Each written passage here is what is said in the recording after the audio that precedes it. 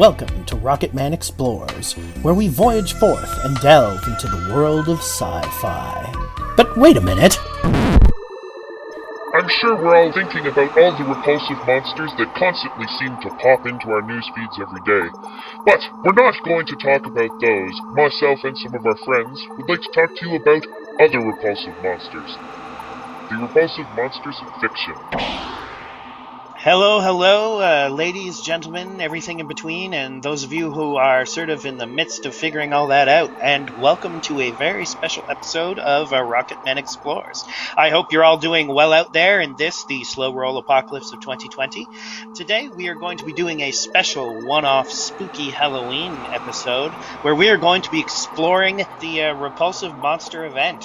And I'm not just talking about the politics of the world, but actual disgusting monsters. So, apropos of most of our episodes, I'd like everyone, if possible, to get themselves a drink. And we have a particular drink for this episode, which one of our two guests today, who I'm sure all of you know from his arguably and much better produced than this podcast, his own podcast of Smark and Friends, Zach. So, Zach, why don't you tell us what we should all be drinking today? You know, I want to, but you all roasted me before we went on air for my drink, so I feel a little put on the spot, I must say.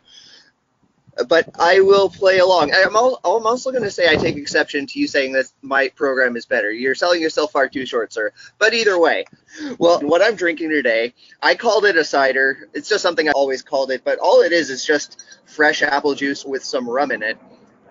Yeah, that's my secret recipe. You know what? In today's quarantine times, sometimes simple drinks are best. So rum and apple juice, I'm for it. Listeners, if any of you guys want to partake with us, please pour yourself out, whatever measure of rum you feel appropriate. And come and join us.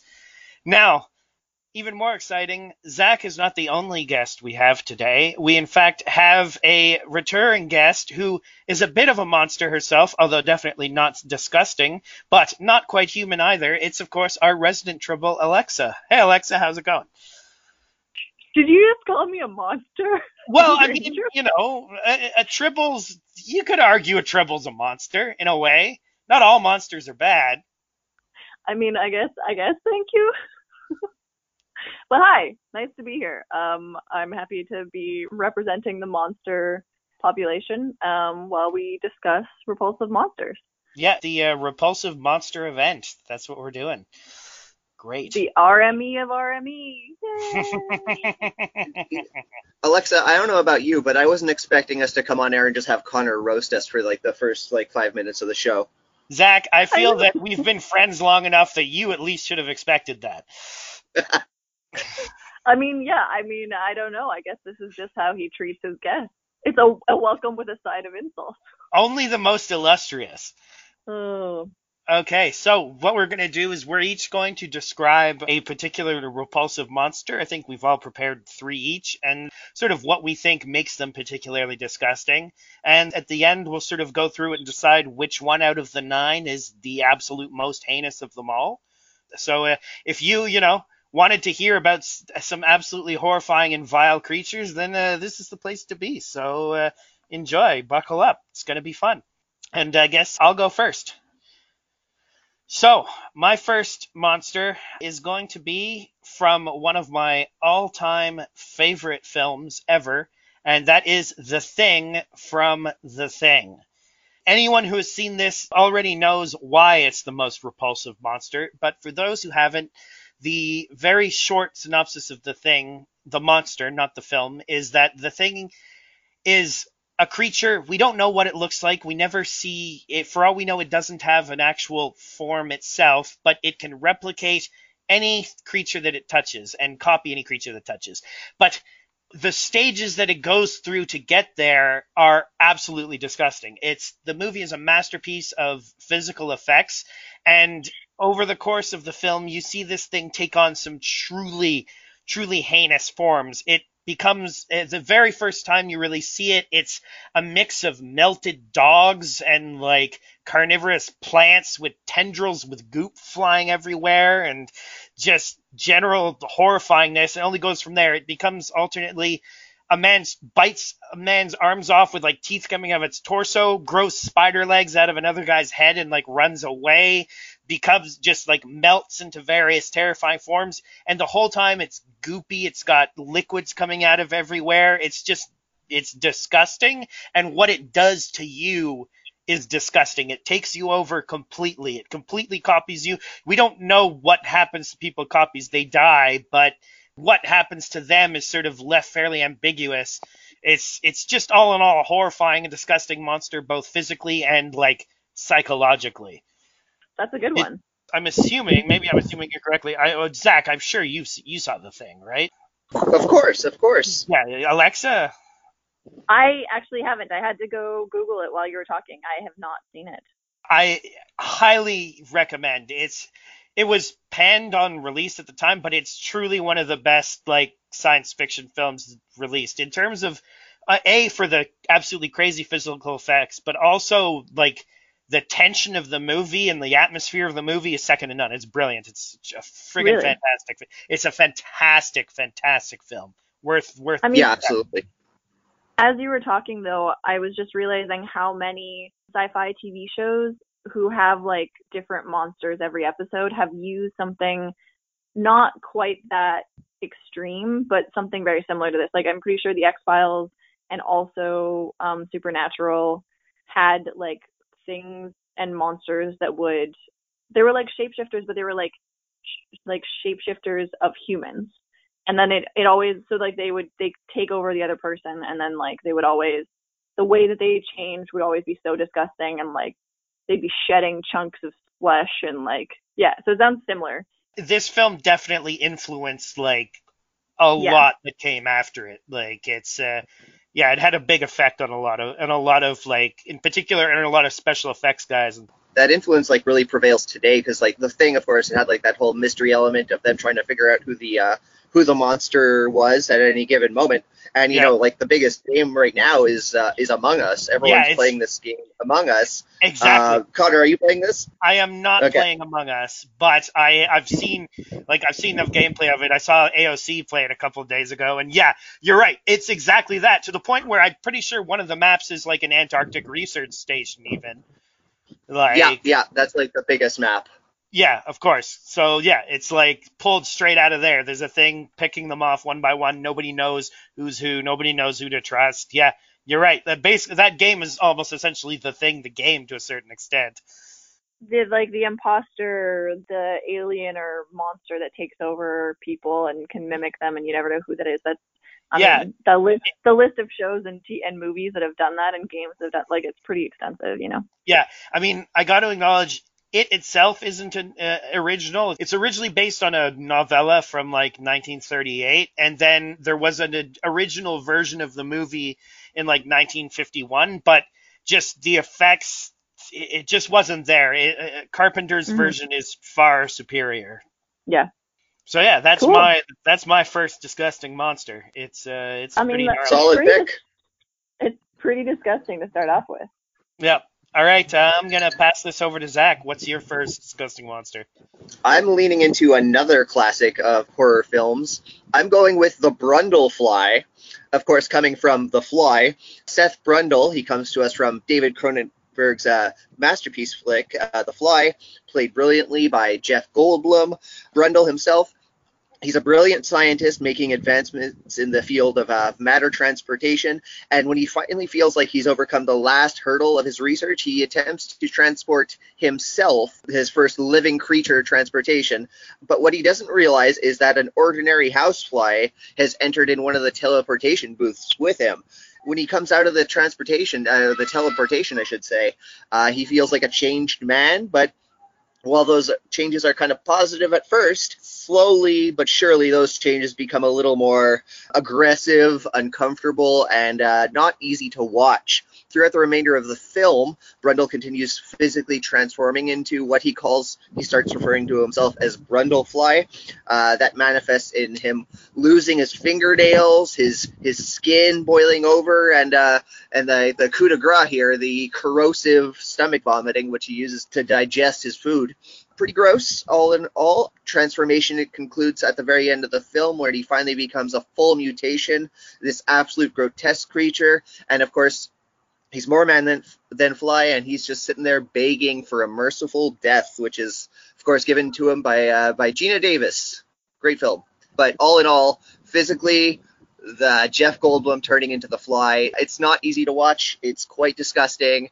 And again, right down to the fact that he spits out corrosive vomit to digest his food. It's something. It's something to watch. Yeah. I mean, I have not watched this movie, but I do know this because Connor wrote a story from the other perspective for 2028. Yep, I wrote the story of the fly that turns into Jeff Goldblum, and the horror of that. I would assume it'd be equally as gross to watch both transformations. Probably, just on a much more smaller scale for the fly. It's suitably horrifying. I mean, Cronenberg's a master of body horror, and that's like the one that really sort of solidified that. I remember when you explained your pitch of the Fly that turns into Jeff Goldblum to me, I was actually like quite surprised that parody doesn't already exist. I know, right? Like, you would think. That seems so ripe for parody, and like you just like knocked it out of the park with that one. Yeah, go figure. Yeah. But everyone go back and check it out. Yeah, flies inherently are just like pretty gnarly, and all his transitions and such are just really, really gross. Yeah. Very solid choice. Very solid choice, Zach. Yeah. I'm Googling images of all these things as we talk, and yeah, they're just all really gross. Yeah, really they're pretty gnarly. So again, The Fly, another one you should get around to seeing at some point. Also very good. I feel like I'll space out these recommendations though if they're all this gross. Like I might take a Yeah, breather. you don't want to dive into that all at once. That's probably for the best. Yeah. And I guess with that, it's over to Alexa. Mm-hmm. Yeah, so my first monster is actually the one that I thought of when I first pitched this Halloween special idea. So we're going back to my favorite, of course, Buffy, not Star Trek, Buffy.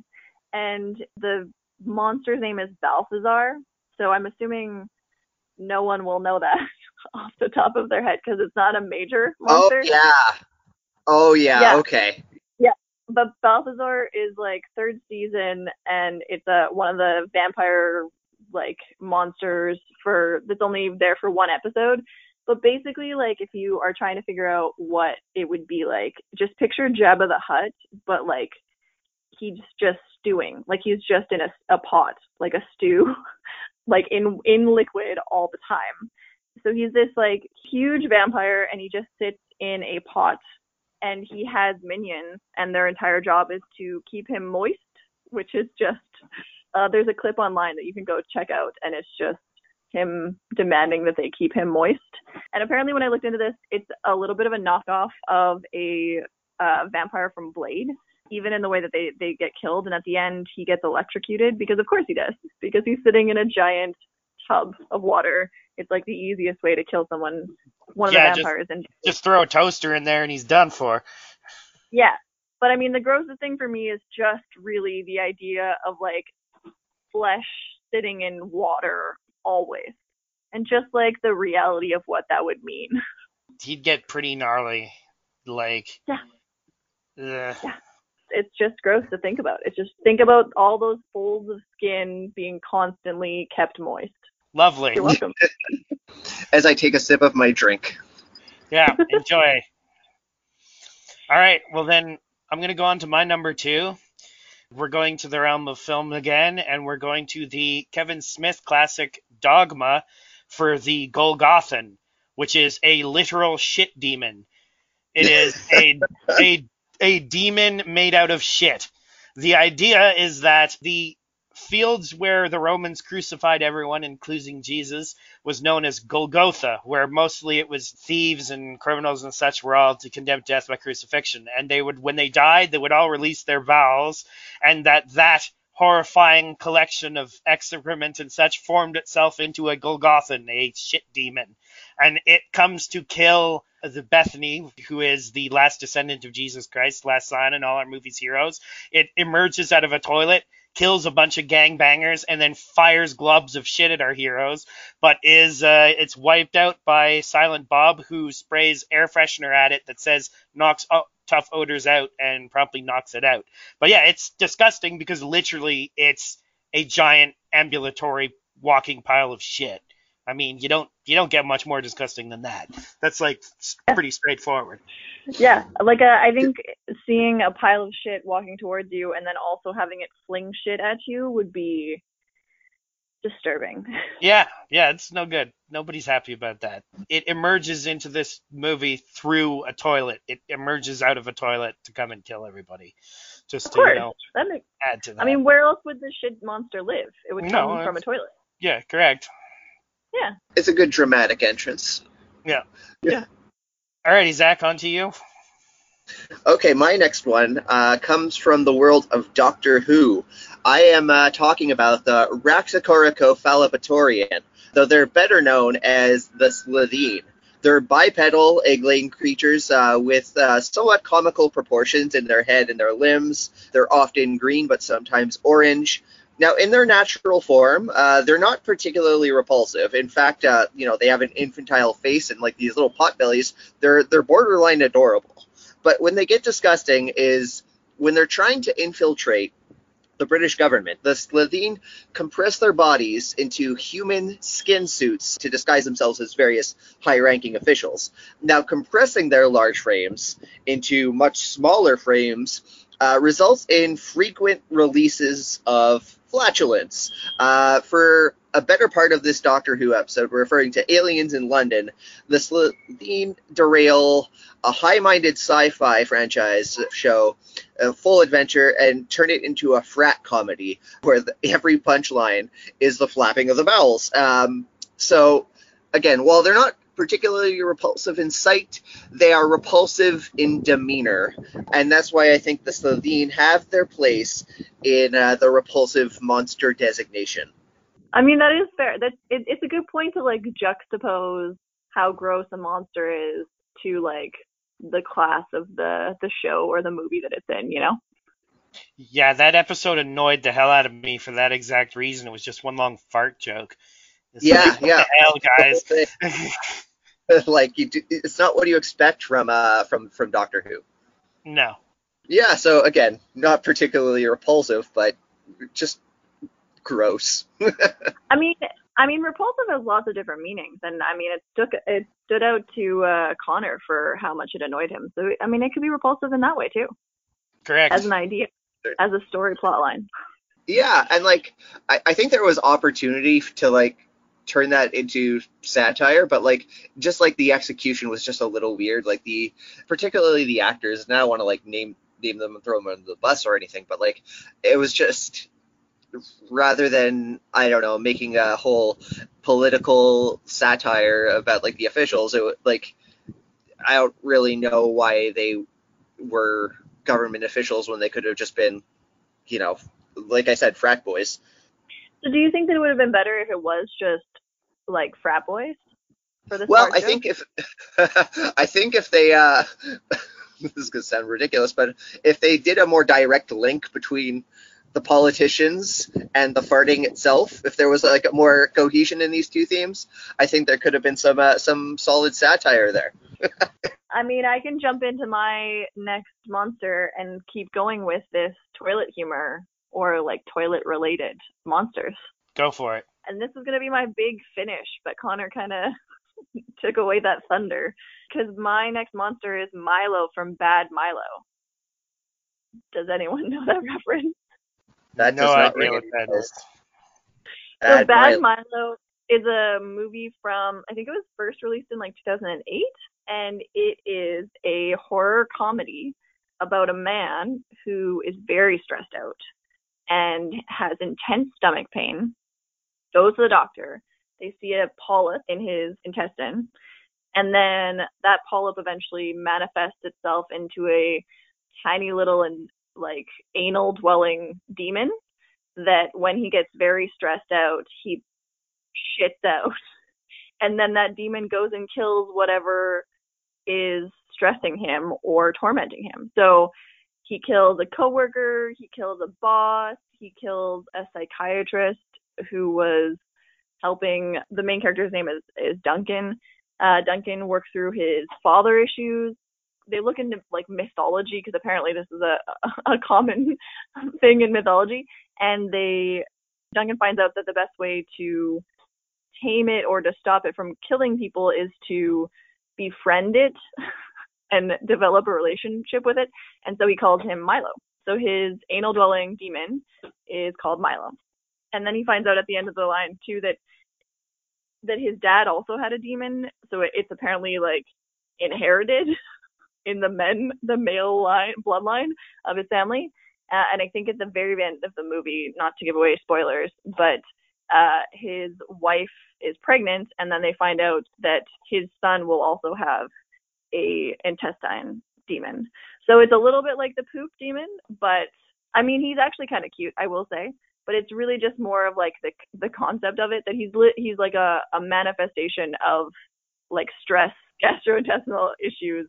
It's just that in demon form. So that's fine. That's suitably deranged. I like it. I mean, it looks like a pretty funny movie. It's also on my list, but just the concept of it is very, very funny. That's a great concept. Yeah.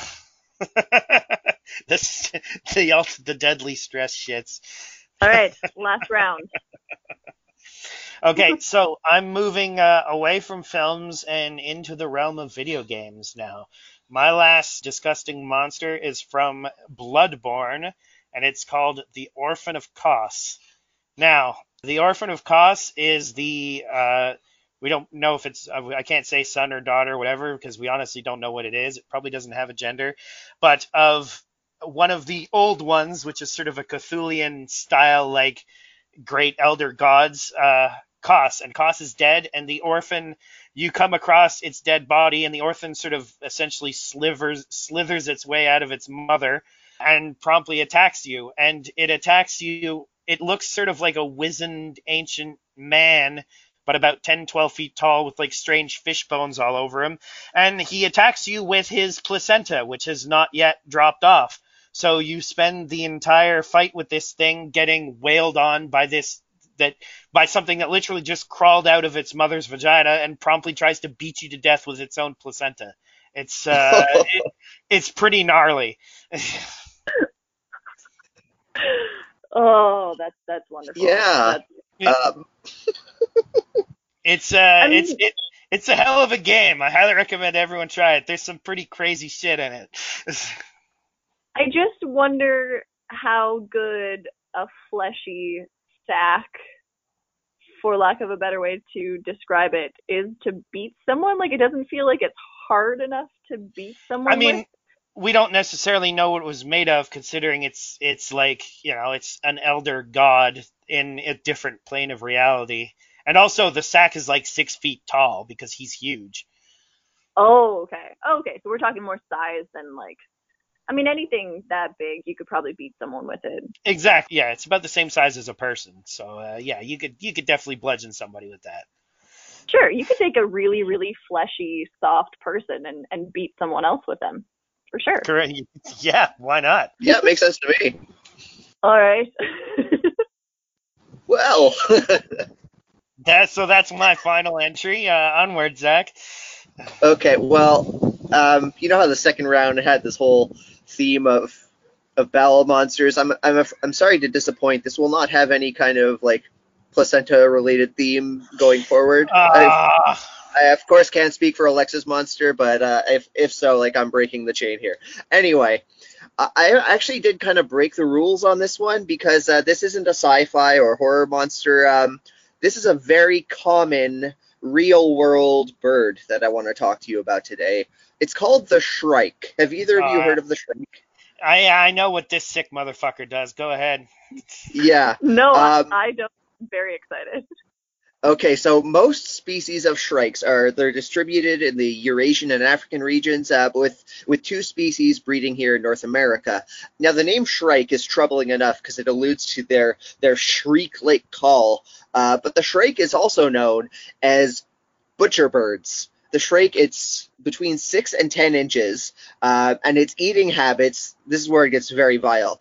The Shrike will capture insects or small rodents and other vertebrates. It'll fly them to any sharp point, be it a thorn or a barbed wire fence, and impale their prey. This helps them tear the carcass into smaller fragments, but it also serves as storage if the Shrike gets full and wants to return to feast more later on. And it gets more fucked up than that, because many species of shrikes are monogamous breeders. So I'm going to tell you a little bit about their courtship ritual.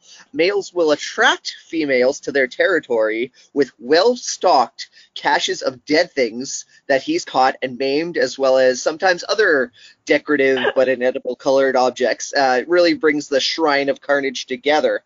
And further into the courtship, the male will perform a ritualized dance which includes actions that mimic the skewering of prey on thorns and feeding to the female. If the male has fully satiated the female's bloodlust, she will stay with him, and they will go on to be natural-born killers, and they will create a whole family of like-minded sociopaths. And, there's this conspiracy theory that birds are not real, and the Shrike makes me wish that is true.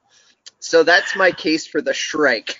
Yeah, no, shrikes are the serial killers of the natural world. I mean, I counterpoint. I do see where you're coming from. But counterpoint, they also just seem really smart. Like, that seems like a smart way. Like, it's just like a nifty, like, storage. Well, what Zach hasn't said is often the things don't immediately die when they impale them, and they just leave them there anyways. That's not great. That's not great. Yeah, and like their intelligence doesn't particularly make me any more comfortable about it. Like, if anything, that just makes me more scared of them. I mean, I guess it's just that, like, I'm comparing them to, like, other predators who will also, like, kill their prey not all at once. Like, sometimes they'll just eat them alive. So, I mean, in my head, it's not that much different. But the one thing that I'll say is that these guys are tiny. So kudos to them for finding a way, despite being tiny. Like, that's what's getting me on their side. Although, not great. Also, if I ever went on a date with someone and then they're like, come look at my impaled things, I feel like that'd be a red flag. Yeah, that's a fairly serious red flag. Yeah, that's when you run. I think it's too late to run. I think that when you're there and you're looking at his impaled thing, it's too late to run. It's done. It's too, yeah. Yeah. Yeah. Yeah. Anyway. The Shrike. Also, like, I do kind of like that it's close enough in name to Shrek. For that also is like an added layer that I like. That's the other thing. They fucking love Smash Mouth. Yeah, well, there you go. Monsters. That does make them a monster, yeah. All right, well, I will throw in my last monster, and then we can take a vote. I also sort of went against there's a little bit of a different interpretation of a repulsive monster. My last one is Randall from Monsters, Inc. The reason why is just that he is repulsive, like, just as a character. He's just a really slimy, creepy character. And for the record, I'm talking about Monsters, Inc. I know that Monsters University has, like, other backstory, but I'm talking straight up Monsters, Inc. original, where he's just, like, the creepiest person, the kind of person that you don't want to find yourself alone in a room with. But the creepy thing is that you never know if he's also in the room with you, because he can just be hiding. So there's that. There's the fact that he moves like a centipede, which I just have had too many experiences with centipedes, and they're just so disgusting. The way that they can, like, just move and just, ugh, all of it is gross. He's like that. But also just, like, as his personality, he took the, like, whole premise of scaring kids that you had to, like, put in the work, and he was literally just going to take their screams by force, which is super repulsive and disgusting. And the last thing is just, he just seems like the most repulsive coworker to ever have to deal with. Like, he cheats the system. He does overtime, like, because he wants to cheat the system. He's a terrible coworker. He's a terrible boss. So that's my case for Randall being a repulsive monster. Nice. I like it. Yeah, but seriously, I didn't realize until I looked back at this that he reminds me so much of a centipede, and it's just disgusting. Everything about it is disgusting. Anyways, so that's my last one to add to the list. All right. We're going to vote, but we're not going to vote for our own things. So I'm going to vote for Balthazar because he's like, just the image of him is disgusting. We don't talk about it. I know it's his belly button, but it looks like he's got like sort of a strange like stomach vagina rising up out of him, like, and he's just nasty. So I'm throwing my vote in for Balthazar. I need to come back to this. What's the name? Evil Milo? Is that the name of the bowel stress monster? It's just Milo from Bad Milo. Okay, yeah, Milo from Mad Milo. Again, like, I've been looking at pictures. You know, like, I love the concept. I am enthralled, and I kind of want to see this. So curiosity is what kind of wins my vote on this one. Milo is my disgusting monster. All right, that leaves me, and I'm torn. I am a little bit torn. I'm gonna talk through and see which one I'm gonna end up on. Because I mean, like, the Shrike is pretty great. I'm surprisingly a big fan of that little tiny sociopath. But also the shit monster that throws shit. It's sort of like the epitome of disgusting. I think while I have deep love and appreciation for that little, like, the nature's tiny psychopath, I think that just like on the basis of being repulsive, I'm gonna go shit monster. What was the name of that shit monster? The Golgothan. Okay, the Golgothan. That one gets my vote. Okay. So we have Milo, a shit monster. We have Golgothan, another shit monster, and then we have Vampire Stew, Balthazar. Does anyone have a case for which one of those should be the number one? I don't have a case for who should be number one. I feel Milo should be number 3 because ultimately, although where he comes from is gnarly, the thing itself isn't actually that gross. It's kind of cute. Fair. Okay. That's fair. Fair enough. So now we're down to Vampire Stew and Shit Monster. That's a tough one. Shit. That's a toss-up. Is a tough one. Between the two of them, and I say this as the person who had Milo voted out, I understand, but I'm gonna go with the shit monster. I think that's the way to go in this most disgusting creatures. Yeah, I think that I'm gonna second that one. I mean, even though Vampire Stew Balthazar was my monster, I think I gotta give it to the shit monster.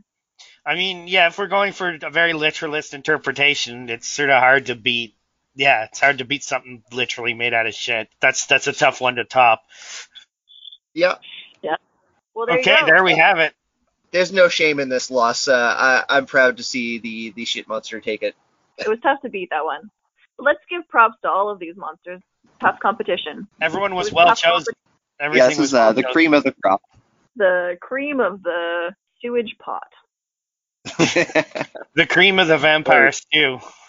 The cream of it. It's just so gross. Like, I everything about that, and like, I just want to say for the record that it could be misinterpreted that it's because he's like huge. Like, they described him as being morbidly obese, but genuinely, it is just because he's sitting in a tub. If it was any size of like vampire who just lived their life in a tub and wanted to be kept moist, just like the reality of flesh in water all the time is so disgusting. Well, there we have it. I hope that was suitably edifying for everybody listening. If you guys agree with our reasoning or disagree with our reasoning, let us know, please, on any of our respective socials for Rocketman Explorers or for Smark and Friends, etc., etc.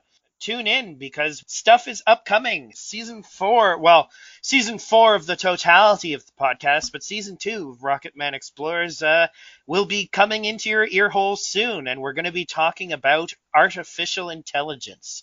I could have gone with plagues and disease, but it seemed a bit too on the nose, so we're going to be talking about artificial intelligence. So stay tuned for that, guys. It's going to be a treat.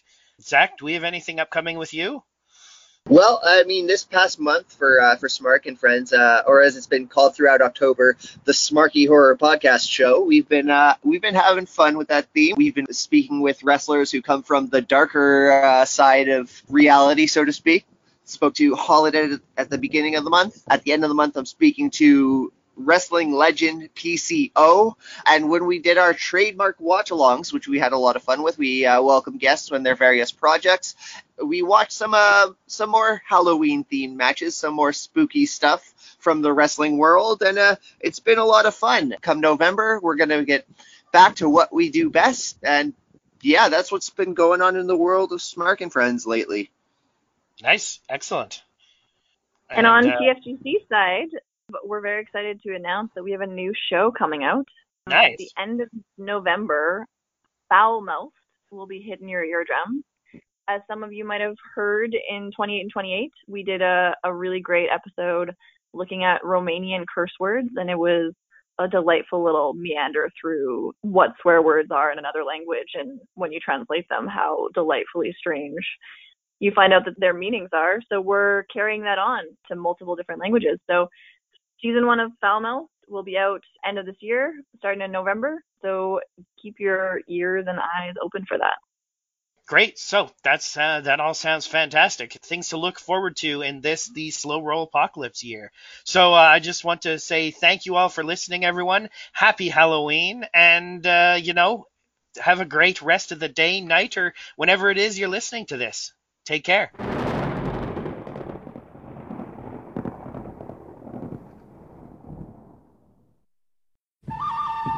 This has been a Two Finger Guns Club production. Pew pew!